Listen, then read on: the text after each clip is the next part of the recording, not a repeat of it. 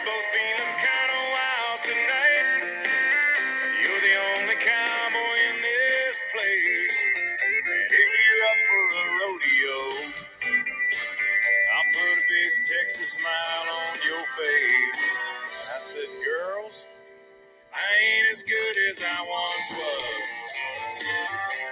I got a few years on me now, but there was a time back in my prime when I could really lay it down. Welcome back to the Real Voices of the Game. I'm Dave Dagostino, joined here today by our host and star of the show, Mark Wiley. This is A Day at the Yard, Common Sense Pitching with Wiley and Will, episode 445 on our network. We're going to be without Will George today, so I'll be subbing in for Will here and there during the show. But before we bring on Mark and introduce our great guest, just want to thank our audience, 67,000 now and growing, 74 countries. This is the first show of a Friday triple header today, so 2 shows following this one today. I want to thank you for your support. Make sure you support our sponsor, Jaw Bats. RVG at checkout will get you a discount on Major League Baseball's newest certified maple bat. My son Tanner's using it, the M110 model, lefty and righty, loves it. Jeff Fry used it down in fantasy camp, our host of She Gone. Got a double in his first at bat, so it's got to work. So with Bow Net is a net company, been around for ages. We'll look out for our partnership with them, as well as Kinetic Arm. If you didn't listen to the episode last Friday, tune in to She Gone last Friday. We had Jason Colleran on. Tremendous device to help not just pitchers, but all baseball players with this rash of arm injuries. So great device for them. And to our marketing partner, Millions, our apparel should be up today. Hats, T-shirts, sweatshirts, all sorts of good stuff with our new logo on it. Make sure you follow us on Millions. We'll put that tag in our bios on social media as well. So with that, you know what? I forgot to mention, Mark, too. It's the last day of the nominations, so the awards come out next week. But thank you to our audience nominating us for Baseball Podcast of the Year, for Sports Podcast Group, and the Webbies. We appreciate that support. With that, Mark, welcome back to your show. I know we're going to be without Will today. We'll see if we can manage, but let you introduce our great guest. Got a packed show for today. Yeah, we've got a great guest. He's a coach, a teacher. He has impact on and off the field. He's been a friend and a compadre with me for years. We coached together with the Marlins, and then we worked together with the Colorado Rockies. Our guest is Steve Foster. Steve's been a long-time major league coach, having an impact throughout several organizations. Steve attended DeSoto High School in DeSoto, Texas. For people from Texas, our listeners, he was a 3-sport athlete in basketball, baseball, and football. In baseball, his record in baseball was 44-4 as a pitcher, which is pretty impressive for the years he was there. Twice was a state all-state honors. They won the Texas State Championship. He went on to go to Benn College and University of Texas at Arlington, where he made a name for himself as Southland Conference Pitcher of the Year in 1988. He graduated after he got into playing, and he continued his education and graduated from the University of Wisconsin Stevens Point, and became a coach there, an assistant coach there while he was going to school. So his professional career started in '88. He was a 12th round pick for the Cincinnati Reds. Played for 3 or 4 years in the Cincinnati Reds minor league system, where he accumulated like 72 saves and a 2.80 ERA, which is outstanding any league, much less in professional baseball. Made the major league team, Cincinnati, 91 to 93.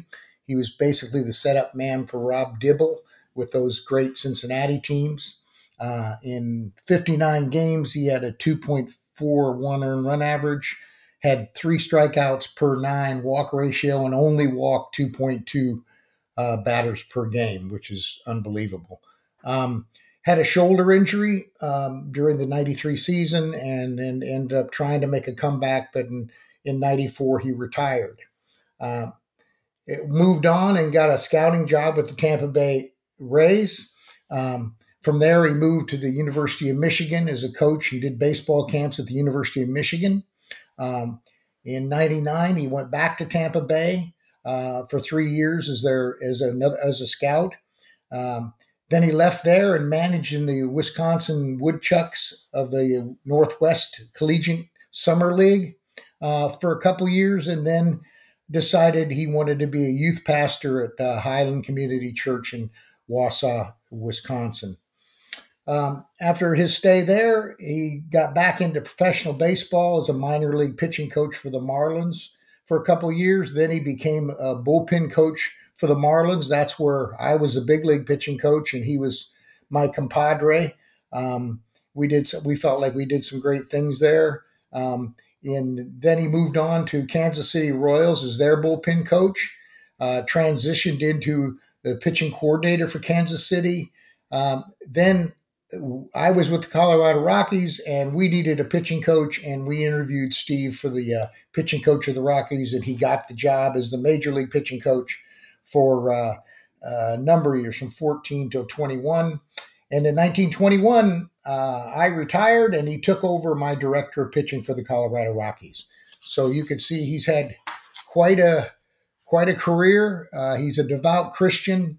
That's where he kind of has impact on and off the field. He's taken missionary trips to Dominican Republic. Personal note, he's married with 2 children. His daughter is an assistant coach. Daughter Lauren is an assistant coach at the University of Oklahoma Sooners National Championship softball team.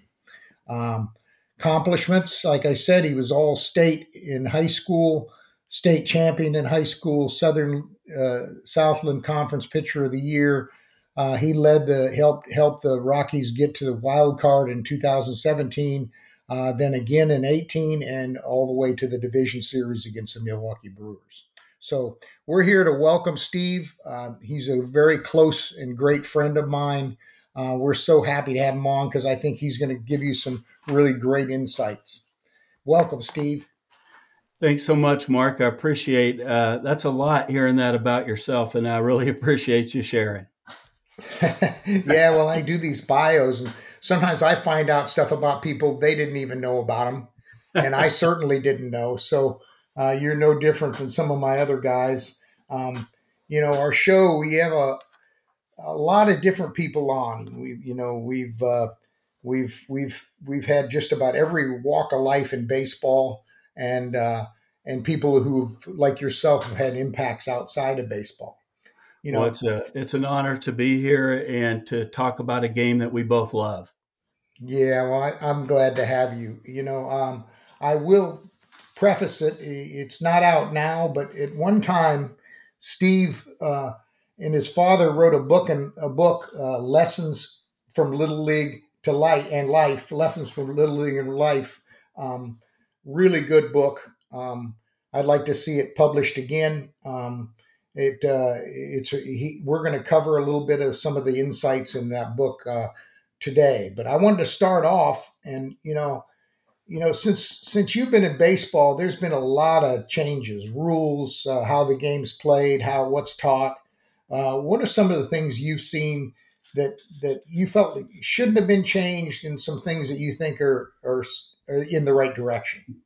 That's a great way to start, Mark. I think at the major league level, 13 years as a coach, a little over 3 as a player, I've seen a lot of changes. And I guess for much of my life, I considered myself a traditionalist, someone who held the rules and regulations of the game sacred. However, I believe that as I've aged and experienced much in the game, that I've been willing to listen more to more opinions, and I've even changed a few of my own. So it's not that I don't love the game of baseball and I don't hold the rules sacred. I do. But I love the smell of popcorn and the white lines, the pitching mound, and an umpire with a good strike call. Love that. Loved well-pitched games and extra innings, walk-offs, punch-outs. I mean, I love the game of baseball, and so much of it has been a part of my entire life.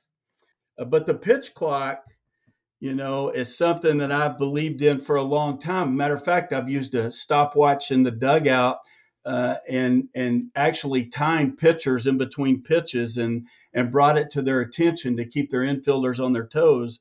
And, hitters and pitchers were just taking too much time at the big league level, in my opinion.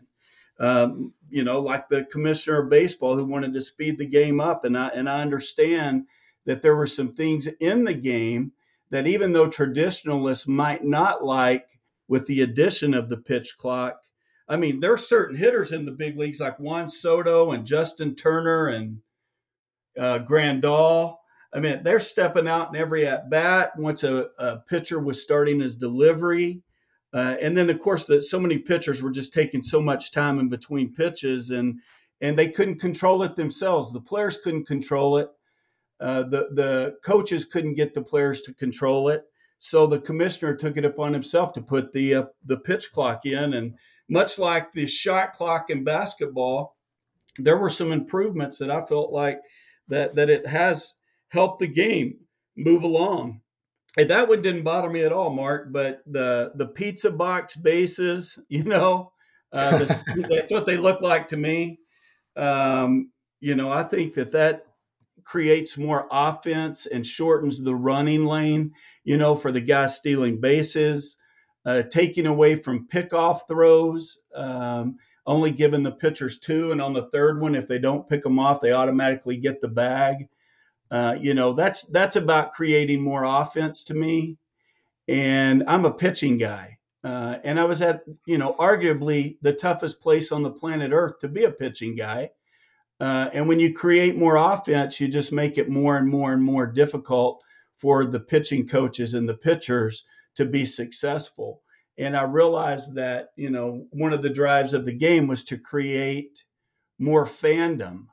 And one of the ways of doing that is by creating more offense, arguably.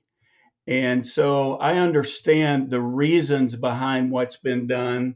But, for the last 20 or 30 years in the game of baseball, certainly since I've been at the big league level as a player or as a coach, most of the changes that have happened in baseball have favored the offense.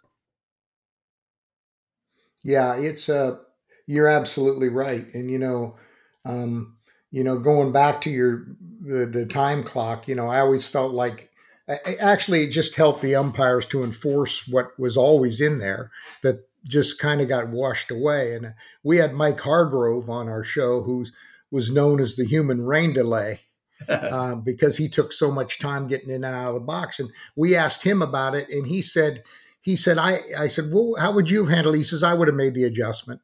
It wouldn't have been that big a deal. He says, I would have just taken less time, but I would have done my ritual, right. Which, could be adjusted. I think the game should be played at an upbeat pace.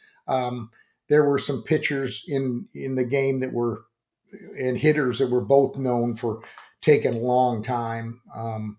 But I'm kind of glad to see that. I don't have any problem with it. I think, I worked really fast. I had and if I was on my game, I had really fast games. So, I appreciate it. We have Jim Cott as one of our podcasts, and Jim Cott was known during a period of time his career where he pitched like his hair was on fire. He took no time between pitches, and he won 20 games, I think, back-to-back seasons doing that.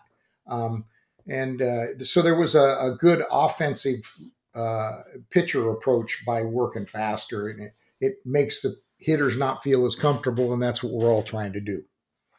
Yes, totally agree. And I think there's a correlation to how you work at a good tempo and your success. In today's game, there's some different thoughts on what's important for a pitcher. A lot of the controversy now is the war between velocity and command. You and I have talked about it in the past. Pitching coaches, I think, kind of know the answer. But can you give us your feeling on, what's going on in the game now and some of the emphasis that's been put on velocity over command? Yes. This is a great debate in today's baseball culture, from the facilities to amateur ball versus the major leagues. And velocity without command is just chucking a baseball. And the new teaching going on has created a vast amount of young guys who can throw hard but not pitch. And that's a reality.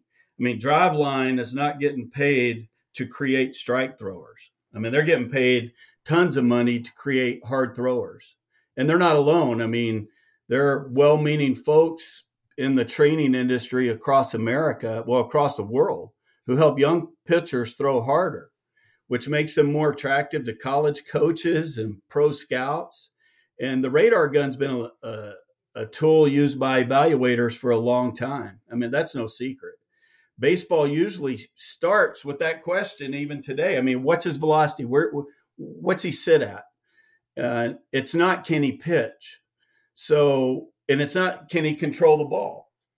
It's, or what's his makeup? That's not where it starts. It starts with what's his velocity. I mean, that's where conversation generally starts when you're talking about a prospect or even a major league pitcher. So velo's great, but it's even greater when it's commanded. And if velocity is not commanded or controlled, then I think, we consider that pitcher more of a reliever in the major leagues. I mean, we just let it eat for an inning or two and punch them out or walk them. I mean, that's the way the game has tailored itself to in today's baseball world at the elite levels. I mean, a pitcher's makeup, his delivery, in my opinion, are generally better indicators of success at the higher levels than velocity. I mean, if a pitcher can command velocity, then he generally has a good delivery and he can repeat it, right? I mean, we can say if a guy lacks mental toughness or competitiveness, if he's not resilient, if he doesn't have the right attitude, if he's not adaptable. I mean, I could name a lot of things that are a part of the makeup of a major league pitcher that separates him from a minor league pitcher or an amateur pitcher. And it's not, I wouldn't start with velocity. I mean, I would start with all those things I just mentioned: the mental toughness, his level of competitiveness, his attitude, his command, his reliability. I mean, all those things. I mean, if all those things also come with velocity, then you got yourself an absolute major league pitcher that has longevity. Well, we both had guys that had great arms, but we knew that the fear would get in them. Yes. And as good as their delivery was, as good as their arm was, it gets short-circuited when you have fear creep in or doubt your abilities. You're not mentally tough. That affects the repeatability of your delivery. It affects your want to make a pitch, your investment to the pitch, because you've got a distraction. That fear is a distraction. And that's why the best pitchers, they repeat their delivery, but they don't short circuit because they have a plan and they're not afraid. That's right. They're emotionally connected, and emotionally they are able to separate one pitch from the next pitch. What happened on the last pitch does not affect this pitch. Who's standing in the on-deck circle does not affect this pitch. What has happened, what will happen, doesn't affect the now and the execution of this pitch, and the importance of living in the moment, that's how I describe mental toughness. Somebody says, how do you describe mental toughness? I say, being able to live in this moment. That's great. That's a great comment. I never thought about that. That's absolutely true. And people talk about velocity, and I always tell them, I said, okay, some of the greatest pitchers in the history of the game had tremendous velocity. But if you go back, the reason they were the best was because they had the marriage with command. Yeah. The Roger Clemens was one of the best command pitchers in baseball with the best stuff. Well, right. That's what a superstar is. No doubt. They throw strikes when they want to, and they go in and out of the strike zone when they want to. But when they need to throw a strike, they know where to go and how to get it done. And exactly. And the command is command in and out of the strike zone. People, ball to strike ratio is, walk ratio and stuff. That's for control grade. But command means how you command the ball throughout, in and out of the strike zone.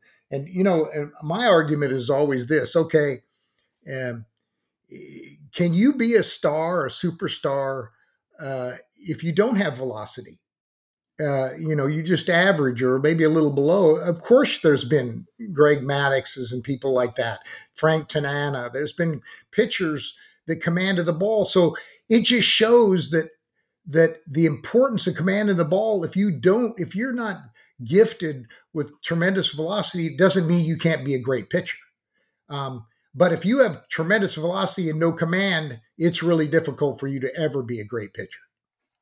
Completely agree. And we've both been in this game a long time, and we've seen all kinds and types of pitchers at the big league level, righties, lefties, that throw from different arm slots and have different deliveries, but they all do the same thing, but look different, right? They all have balance and rhythm and timing and direction in their deliveries. But they have to be able to command the baseball, especially the lesser velocity, the more the command's got to be there. And if they're a high velocity guy, they have to have good enough control, not command, if they're going to pitch in the big leagues. Yeah, and the command is not finite. I mean, some guys have tremendous late movement, but they know how to throw it to different zones of the strike zone and let it play. That's command too. It's not like you're shooting a bullet. Guys know how to use their movement within certain areas. It's not finite, but it has the same effect as to make hitters aware of different areas. Yes, totally agree. Movement, velocity, location, all of those things are important, along with changing speeds. Hitting is timing.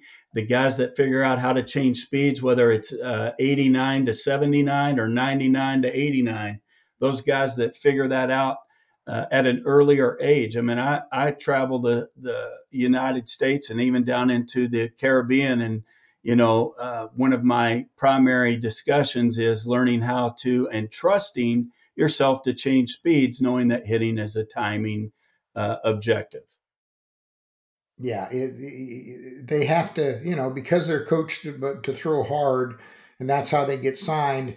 They got to learn how to leave that behind them and learn how to pitch. And sometimes that's difficult for some of them. No doubt about it. And the magic is when you realize you don't have to throw every pitch as hard as you can and see the results. And when they play out well, remembering it. Absolutely. Absolutely. Memory and the best pitchers I know, and I'm sure you could reiterate it. The best pitchers I had have the best memories too. They remember everything. Selective memory. They got short memories when they need it, and then they can recall when they need it. Yes. Listen, you've been a major league coach for years, and you were both a bullpen coach with me and a pitching coach in the big leagues. How do you see those two different roles as a coach? And, do you have to motivate the guys differently? How do you handle starting pitchers versus bullpen guys? Great question. Definitely a difference. I mean, I think I'll start as a pitching coach. I think you're preparing the entire group, right, with a philosophy or a mindset, things that are important to you that you feel like is going to bring about success. I mean, you have to organize the day activities. You got to prepare the group with a scouting report of the opponent.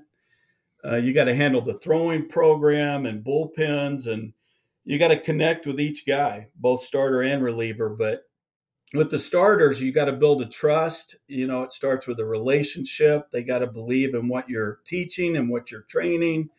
And you got to work on building a rapport with the catchers and what the game plan is with the starters, so that he's able to get the most out of his stuff for each given game. What's he got today? How are we going to get to it?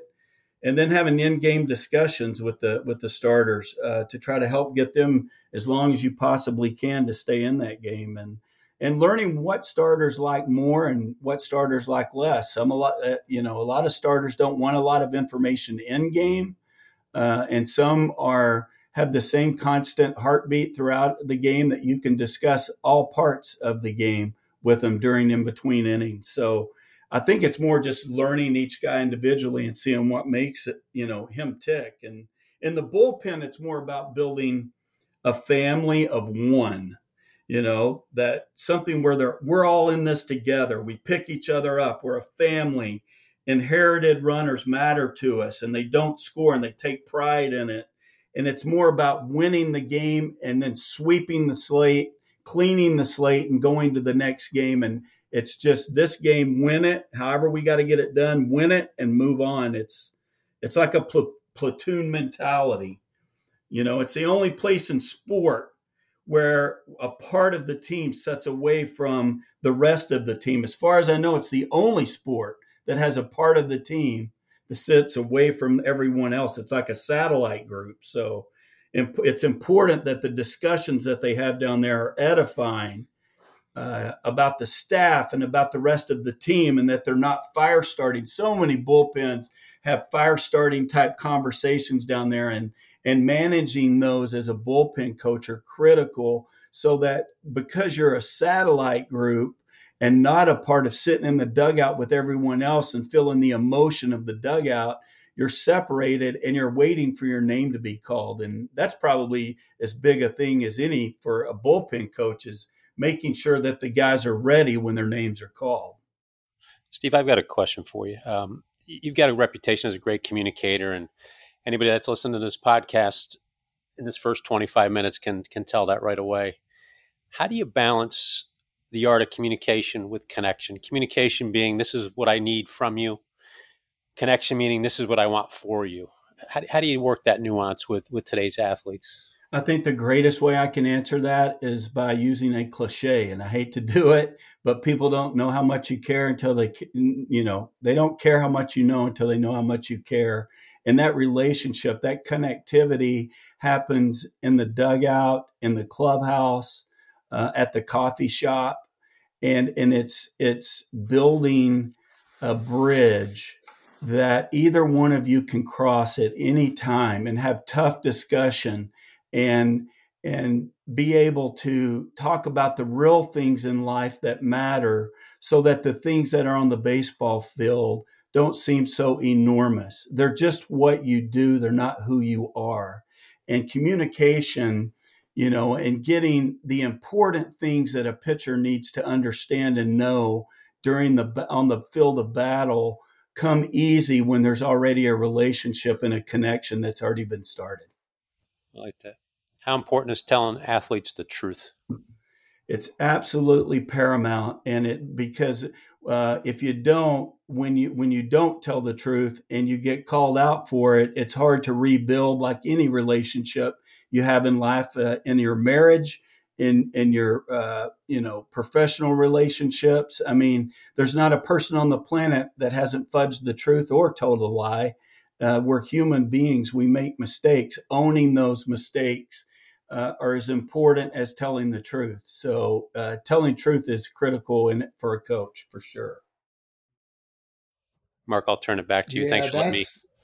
Those are great questions, Dave, and great response by Steve. That's the kind of response I knew Steve would give, because, the way he thinks about things is the way that so many people need to think about them. And I think that's great to get it across. I know when I worked with the bullpen with you, this is funny because I came from Cleveland and Baltimore and different clubs. And when I was in Cleveland, I used to, we had a strength coach, Fernando Montez, who was a football guy.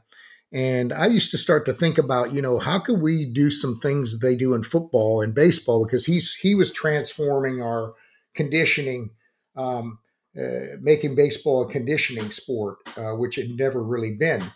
And so I started thinking, so I started doing a version of the pre-series meeting with some video of the hitters that we were going to see, and try to limit the information we give them, which is really hard because you get a lot of information, even more in today's game.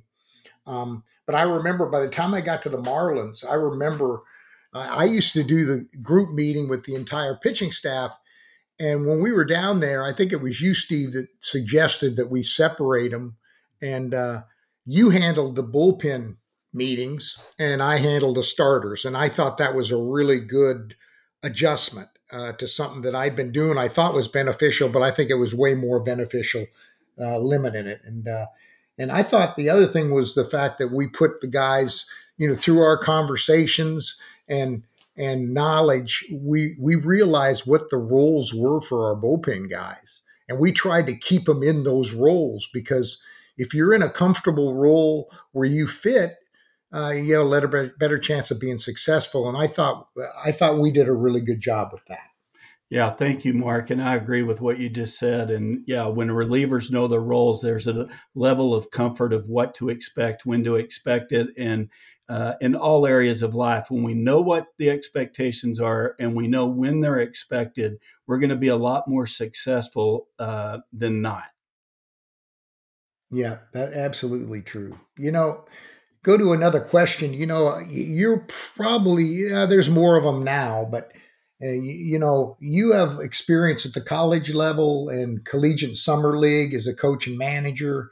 And, you had some great experiences. I'd love you to tell the story about Ben Zobrist when you were with the Wooden Bat League in the summer league.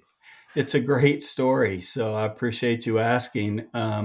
Ben Zobrist was at Olivet Nazarene University in Kankakee or Bourbonnais, Illinois, just south of Chicago. And he wanted to play in the Northwoods League 2002. And he kept sending me emails, and I would just delete them because, Olivet Nazarene, I had guys from Baylor and USC and A&M, and I had guys from Division I schools all over the nation coming to play for me. So he kept emailing me, and I was deleting them. Well, the season ended in 2002, and he sent me another email, and I'm like, Uncle, yeah, back off, please. And then he sent me another email. So I'm like, I've got to call this kid. He won't back off. He wants to play up here, and he wants to play in this league. So I called his coach, Elliot Johnson, and I asked him if I could work Ben out. And so I drove down on a misty October morning from the center of Wisconsin down to Bourbonnais, and we went out on the field. It was misting rain, and I hit him about 10 or 11 ground balls. And man, this guy just looked dynamic. He's throwing on the run. He showed a great arm. He showed athleticism. He dove and made a play and stood up and pirouetted and threw a bullet to first. So I knew this guy defensively was special in 10 or 12 ground balls. And that's all I needed at that point in time. And I always like to finish when I'm working a guy out by hitting a pop-up, and I popped it, and it's going to the outfield, and I'm yelling, "Let it go!" And Ben had already turned and was full out sprinting and dove, caught the ball in on the wet grass, flat, straight out on his stomach over the shoulder. Unbelievable, NFL type receiver catch. And then ran into me, flipped the ball to me, and was like, have you seen enough? And I was like, in my mind, I'm like, I have seen plenty. But I needed to see him swing the bat. So it was rain, the rain had picked up a little. So we went inside, and I threw him some pitches, and he was hitting right-handed. And he said, "Coach, can I show him I can hit left-handed?" So I looked over at him, and I'm like, "Is he a switch hitter?" And he said, "Well, here he hits right-handed because he hits 450. He really doesn't need to hit left-handed." And so I'm like, "Sure, switch over." So he switched over, and he was just wearing balls out. I mean, I made sure I was behind the L screen, like throwing the Miguel Cabrera BP. I mean, it was coming off of his bat. And we guys that throw batting practice know the guys that we need to make sure that no part of our bodies are outside that L screen. And he did it right-handed and left-handed. We went in, and after that, and he signed the contract. It was his junior year. I thought he would be drafted, and I'd never see the kid based on what I saw. But he went undrafted and ended up being the MVP of the league that year in the Northwoods League, and we won the championship. And he ended up transferring to a Division I school down in Dallas Baptist, and had a phenomenal year there, and was drafted in the 5th or 6th round by the Houston Astros.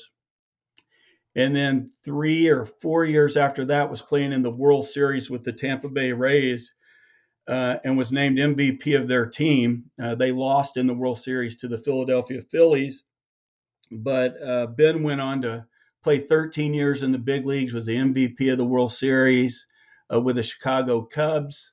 Played against us in 17 or 18 in the wild card game, the 13-inning game that we won 2-1 in the 13th inning, which was incredible at Wrigley Field. But Ben was on the other side of the field, which was quite ironic for both of us, fast forwarding that many years. But Ben's story was an incredible story and one of perseverance. And I'm just grateful that God allowed me to a short amount of time with him. Yeah, I'm glad you got to tell that story. That's one of my favorite stories. There's so many players that go through all these things, and people just see them on TV in a high-profile World Series or playoff game, and the fans are looking at it. They think that this guy was high-profile his whole life. Right. Mm-hmm. They don't realize that how they grinded or how they weren't noticed. I always say that, I believe that good players, they have a confidence and an understanding that they know that they can do it. And they're their most motivating factor themselves, or their most motivating. Not that people haven't helped them and did things for them and gave them opportunities, but there has to be something in your heart that you have a belief that you belong and that you should be there regardless of what anybody else says or does to you.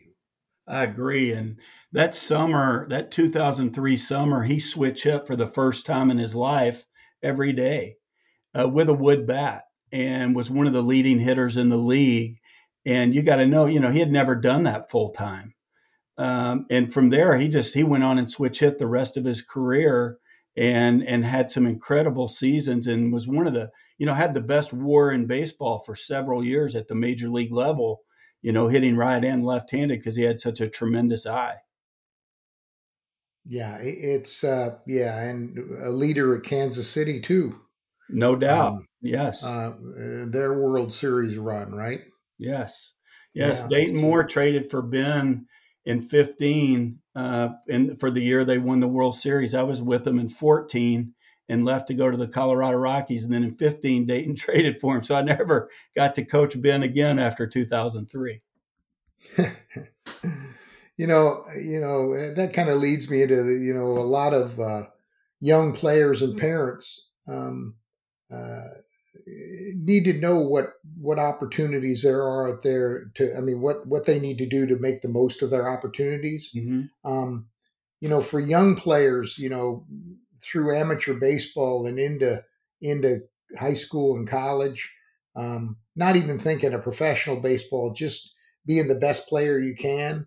What's important to you for, as a parent and a coach for young players? Wow. I think as an athlete, when I was active, or now even as a coach, it's a similar mindset. And that's like every day, this could be our last day here. For a player, it could be your last pitch you ever make. For a hitter, your last pitch you ever see.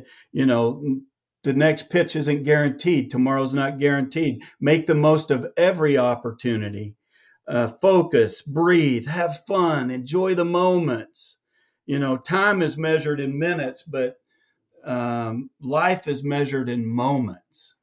And if we got to enjoy the moments that we have here together, and when we get to play a sport like baseball, you got to enjoy it. And I like this, Mark Batterson in his book, Win the Day, which I think is a tremendous book, he calls something Eat the Frog. And it goes like this. If someone tells you to eat a frog every day, it's best that you do it first thing in the morning, because the longer you wait, the less likely you're going to eat that frog. And so it's taking care of what's most important first before what's most urgent. And I think for an athlete, if you can, prioritize in your life what's most important and take care of what's most important before your list of what's urgent, that's what makes great people great. They focus and they line up the things that need to be taken care of, and they get those done first.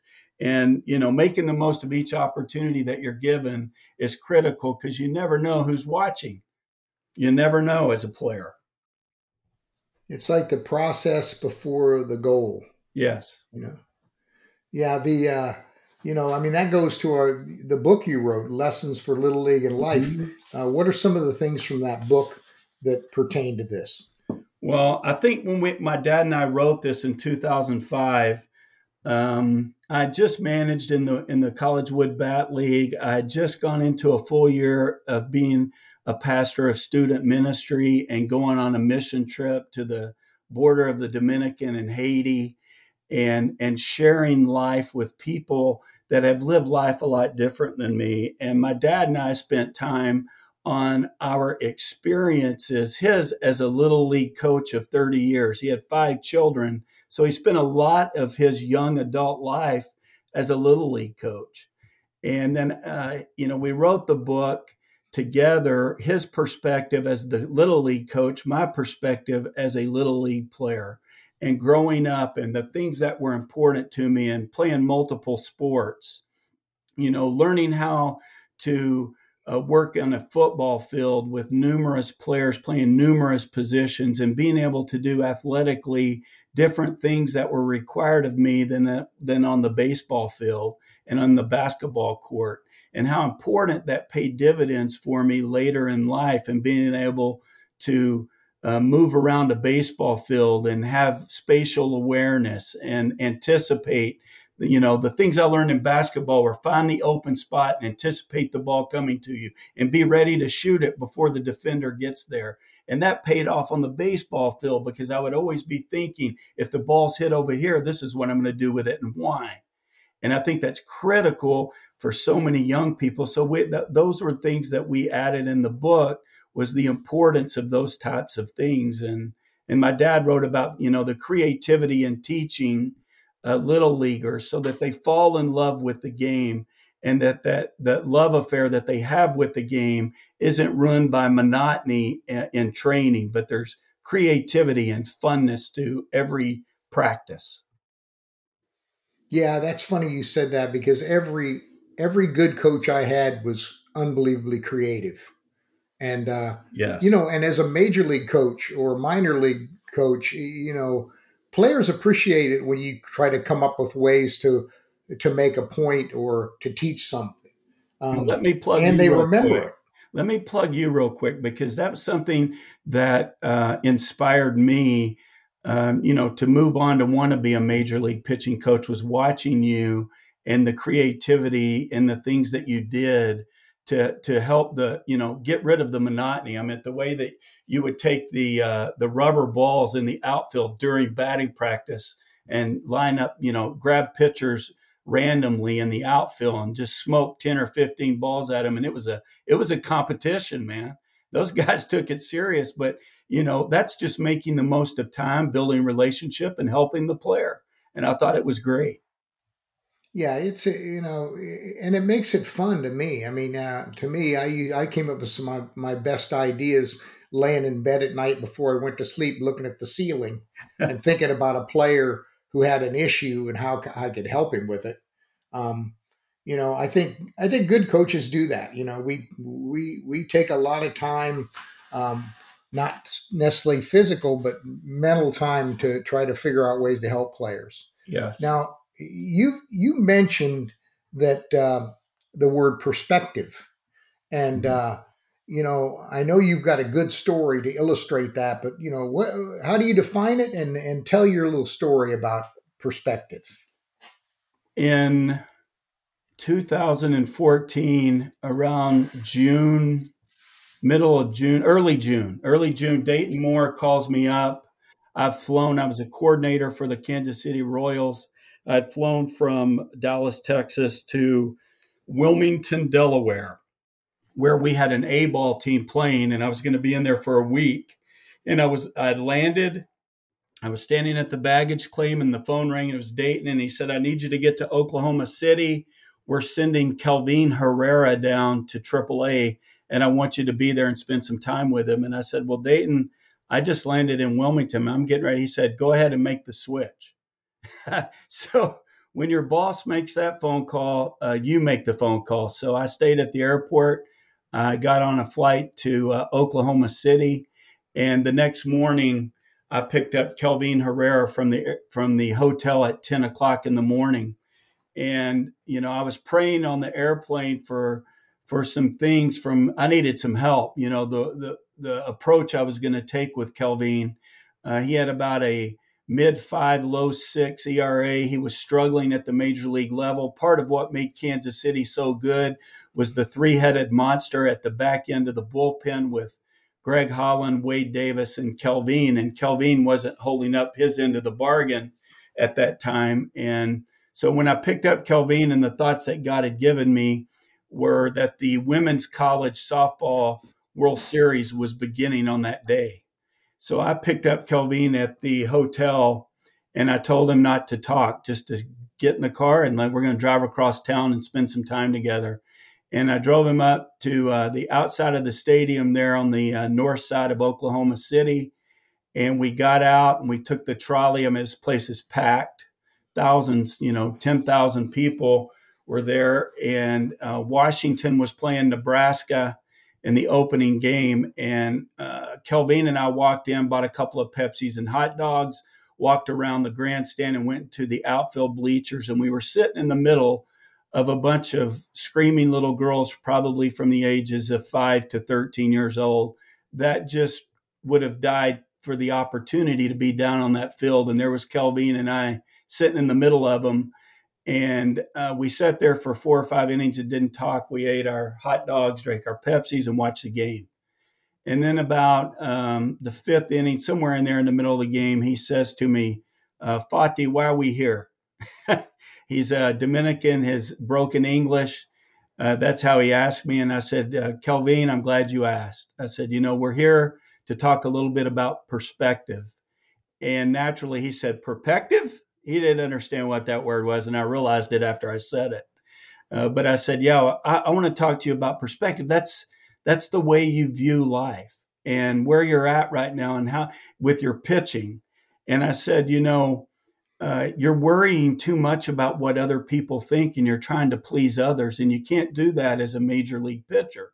You've got to do what makes you great. What makes you great? And he defined his pitches and talked a little bit about them. And I said, that's right. And I said, you've got to have faith.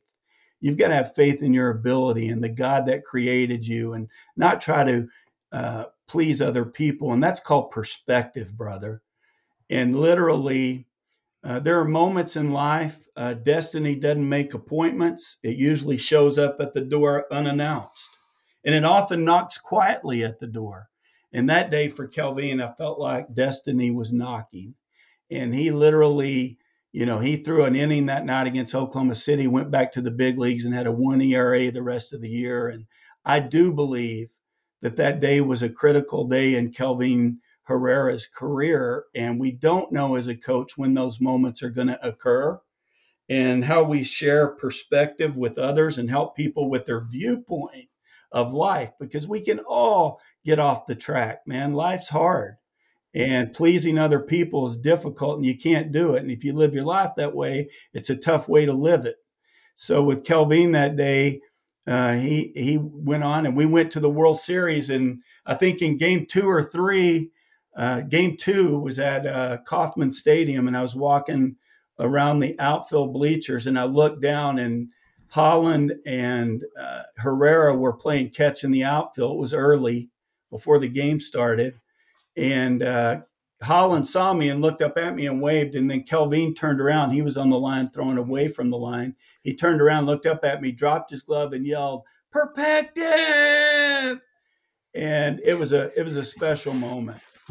It was a special moment because I knew that he remembered, and it made a difference. I love that story, and that's why through our career, after I heard that story, we used to, in some situation, we'd come and we'd look at each other and go, perspective. Yeah, we did. Yeah. That's a key, guys, right? You guys have both been around some of the best, and helping an athlete change perception to perspective, because perceptions, that's the influence of the outside world, and that can be dangerous, especially with so much input these guys have today social. But I think that's a key point. I'm sorry I interrupted, but our audience needs to grab onto that. This is huge. Going from perception to perspective can make a big difference for you guys, even if they can't pronounce it. Yeah, Yes, that's great, Dave. I remember I had Boyd Coffey was a guy. He taught me. He was my first manager in professional baseball. We worked together with the Cleveland Indians for a period of time, then the Rockies, and that's Boyd. Boyd used to say that you got to find out what the player's perspective is. Yes. He says, because you may think the guy's great, he feels good about himself, and he may not even be close to that. So it's your perspective can be wrong if you don't have that communication like Steve did with players. Mm-hmm. Well, thank you. Now, I will go back to the time we interviewed Steve for the Colorado Rockies pitching coach's job. We had a lot of really good candidates. I thought Steve would be a great candidate to interview. So, we had the manager, Walt Weiss, and Jeff Reddish, who's the general manager, assistant general managers. We had a lot of people there.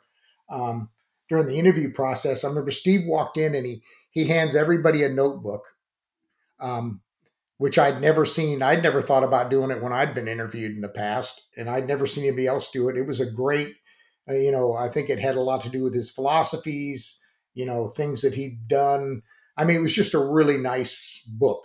And we started the process of interviewing him, and I'll never forget this one, and it stuck with us. And I think the Rockies have used it. I've used it a million times. And it's what Steve came up. We said, what about pitching in Colorado? How would you address that? And I remember he said, it's about attitude over altitude. Mm. And I'll never forget how that stuck with me. So that became a teaching point throughout the minor leagues, who at the time I was running the pitching. We emphasized that. Steve continued to emphasize it after he was hired as the pitching coach. And, we never heard our pitchers ever complain about it.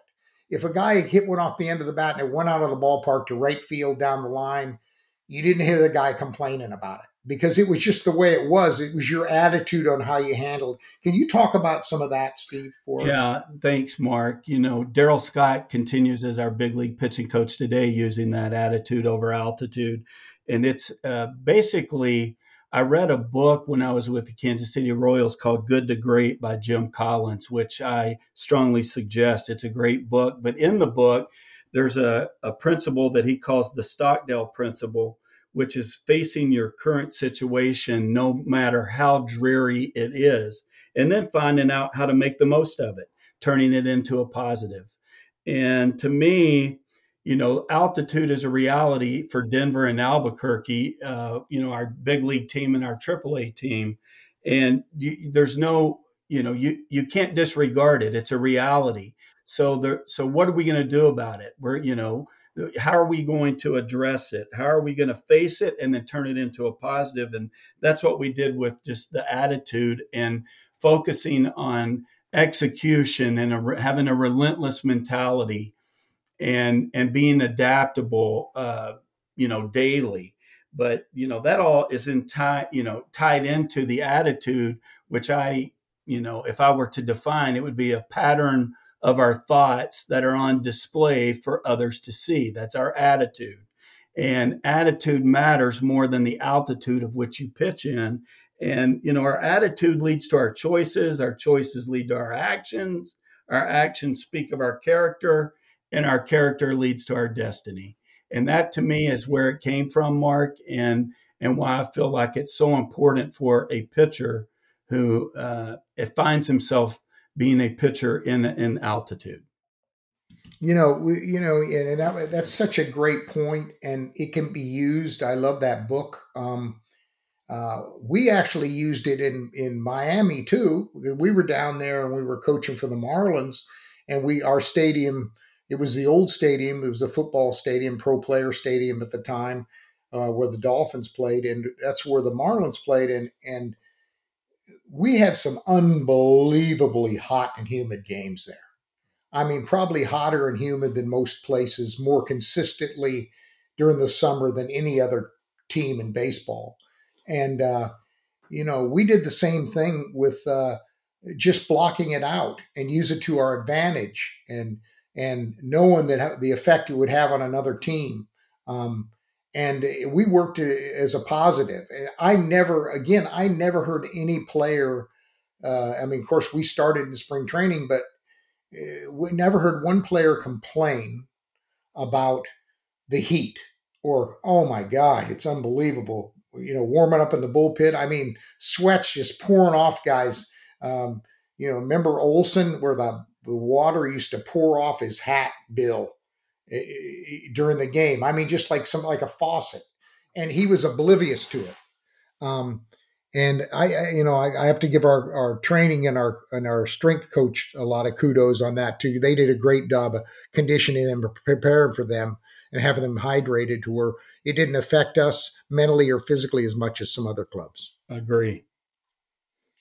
Now, I have a final question here, and this has to do with your Christian beliefs, and I know firsthand that you've been able to have an impact on players on and off the field as well as coaches. How do you feel is a good way to show people beliefs that can impact their lives? Well, I think, baseball is what I do. It's not who I am. In other words, baseball is a game and it's a job for many folks like me. But my life is more important than baseball, and my thoughts, my actions, and my heart, that's who I am. Life's short, and we all make mistakes, and we have to forgive others. And I think that's a huge part of being a believer is forgiveness. And in the game, you can get your feelings hurt every day. You got to be able to forgive. So we must actively live with, my perspective is with an eternity perspective and not a now perspective. Performance does matter. What we say and what we do matters. As a matter of fact, everything matters. But our hearts are paramount to a God who talks about our hearts throughout the Bible. And he's the one that created us and gave us the ability to make a difference while we're here. And I found in my own life that the freedom that God's given me through a relationship with him is the most important thing that I could share with anyone, much more important than a grip of a fastball or finishing pitches or balance through a delivery.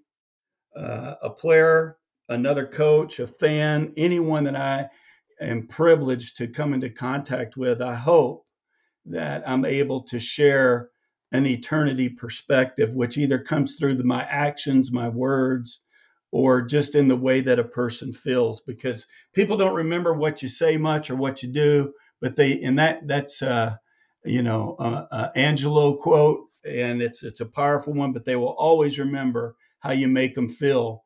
And I don't remember many things the coaches in my life have said to me or done, but when I think of them, I can always remember how they made me feel. And I think that's important, because one constant aspect of Jesus' life was that he always made people feel loved, and he forgave them, and he felt like he gave them worth. And that's how I try to live my life, Mark. So thanks for that question. That's great. What a great way to wrap it up. I know we'd love to have you on again, because your perspective and your friendship means a lot to me. You've helped me grow. It doesn't. You never know impact you have personally on other people, but I will tell you, you've had a tremendous impact in my life. Thank you. Likewise. Well, Mark, that was a wonderful interview. Steve, thank you so much for sharing with our audience today. I don't care what country they were listening from; they're gonna love it. And Mark, as usual, you do a fantastic job of bringing out the true soul of our guests, as prepared an interview as I've ever seen. I'm assuming that's how you ran your pitching staffs too, because you are detailed beyond belief with these interviews. So I appreciate it, David. thank you for what you do too. And we miss Will. We miss Will today. We'll send him a copy here, but we'll have him back next week. And I do think that's a great way to wrap today for our audience. But to that audience, 67,000. Thanks for what you do for us. We appreciate your support. We're moving in a really good direction. We'll update you guys on Millions, which is our new marketing partner, and we'll have experiences, both virtual and real, that you can bring our podcast hosts out and have them share their knowledge with you. Also, we'll have apparel out there so you can sport your Real Voices of the Game hats and T-shirts and sweatshirts. We appreciate the nominations for the awards, the Webbies and Sports Podcast Group Baseball Podcast of the Year. All 14 of our podcasts, we put it up collectively, just like that bullpen, Steve. We were a team, kind of the outliers out there attacking at the game. And Mark Wiley, thanks for throwing a complete game today. I knew you could probably go on extra innings if I asked you, huh? Oh yeah, no problem. Without doubt. Talking and working with Steve is you could tell how good he is. Oh, absolutely. We use the word authentic on all of our shows, and he's truly authentic. And I know our kids' parents and coaches and front offices will all get that today. So with that, episode 445, this is the first episode of a Friday triple header. We're followed up with KFT, a date in October with KFT. And then we've got the sauce later on with Tanner. So appreciate it. Mark, thanks so much for a day at the Yard Common Sense Pitching with Wiley and Will. Have a great rest of the day. Thanks, Steve. Thank you.